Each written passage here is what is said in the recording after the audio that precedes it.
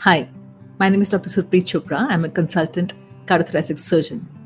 आप मेरे हाथ में एक स्ट्रॉ देख रहे हैं। ये स्ट्रॉ आप समझ लीजिए जैसे कि एक धमनी है, एक नली है।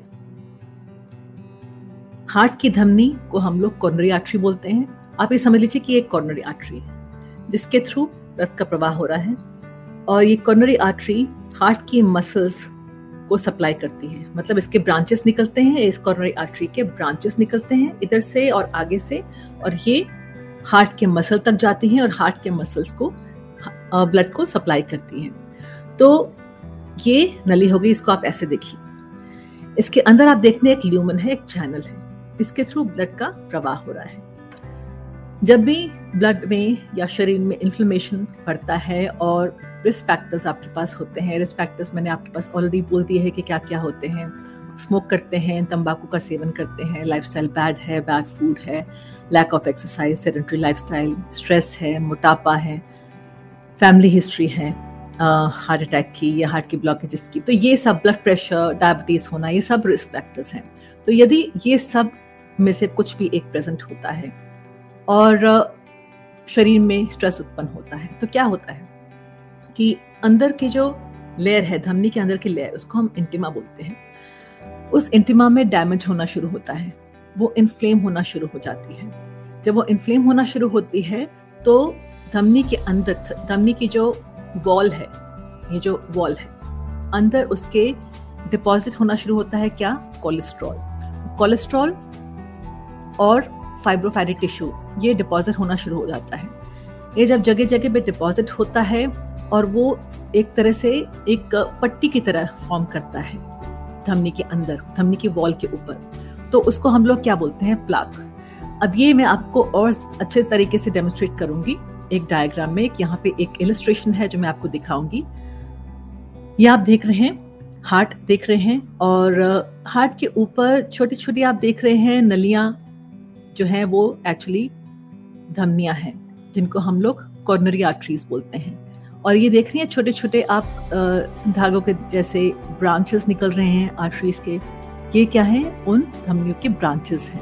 और ये जो पिंक कलर का आप बीच में देख रहे हैं हार्ट के ऊपर, ये मायोकार्डियम है जिसको कि हम लोग हार्ट का मसल कहते हैं। तो धमनियां जो है सप्लाई करती हैं हार्ट के मसल को।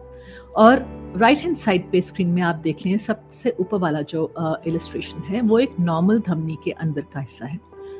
उसमें आप देख रहे हैं नॉर्मल तरीके से रक्त का प्रवाह हो रहा है। जो सेकंड इलस्ट्रेशन है, सेकंड वाला जो पिक्चर है नीचे, उसमें आप येलो कलर के पैच देख रहे हैं धमनी के अंदर, वो प्लाक है, वो कोलेस्ट्रॉल बिल्डअप है। कोलेस्ट्रॉल और फाइब्रोफैट टिश्यू, मतलब कोलेस्ट्रॉल और फाइब्रस टिश्यू है जिसको हम लोग प्लाक कहते हैं। तो वो बिल्डअप हो रहा है और ये धीरे धीरे आगे जाके ये जो डिजीज़ जो है प्रोग्रेस करती है। पहले तो मैं आपको बता दूं कि ये जो डिजीज़ होती है जिसको कि हम लोग एथेरोस्क्लेरोसिस बोलते हैं, ये एक प्रोग्रेसिव डिजीज़ होती है। यानी कि एक बार कोई भी रिस्क फैक्टर हो या उसका एथेरोस्क्लेरोसिस का प्रोसेस शुरू हो जाता है तो वो प्रोग्रेस करता रहता है और आगे जाके वो प्लाक बिल्डअप बढ़ता जाता है।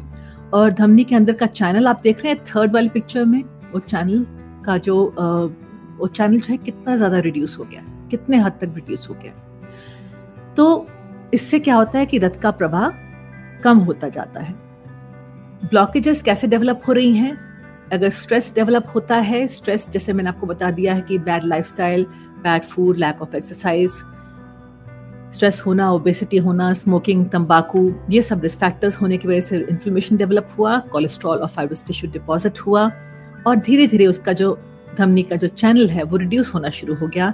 इतना रिड्यूस हो जाता है धीरे धीरे करके कि जब 60 to 70% तक का ब्लॉकेज हो जाता है, और उस समय अगर डिमांड शरीर की बढ़ती है और हार्ट की डिमांड बढ़ती है, यानी कि जैसे हम एक्सरसाइज करते हैं या स्ट्रेस होता है, तो हार्ट की डिमांड को वो मीट नहीं कर पाता है। मतलब है कि ब्लड फ्लो जितना होना चाहिए डिमांड के हिसाब से उतना नहीं हो पाता है, क्योंकि धमनी बहुत सिग्निफिकेंटली चैनल उसका रिड्यूस हो चुका है, कम हो चुका है। उस समय मैनिफेस्ट होता है चेस्ट पेन, उस समय होता है छाती में दर्द उत्पन्न होता है, और जैसे ही मरीज रेस्ट करता है तो वो छाती में दर्द खत्म हो जाता है। इसको हम लोग कहते हैं एंजाइना, जो कि स्टेबल होता है, स्टेबल एंजाइना बोलते हैं।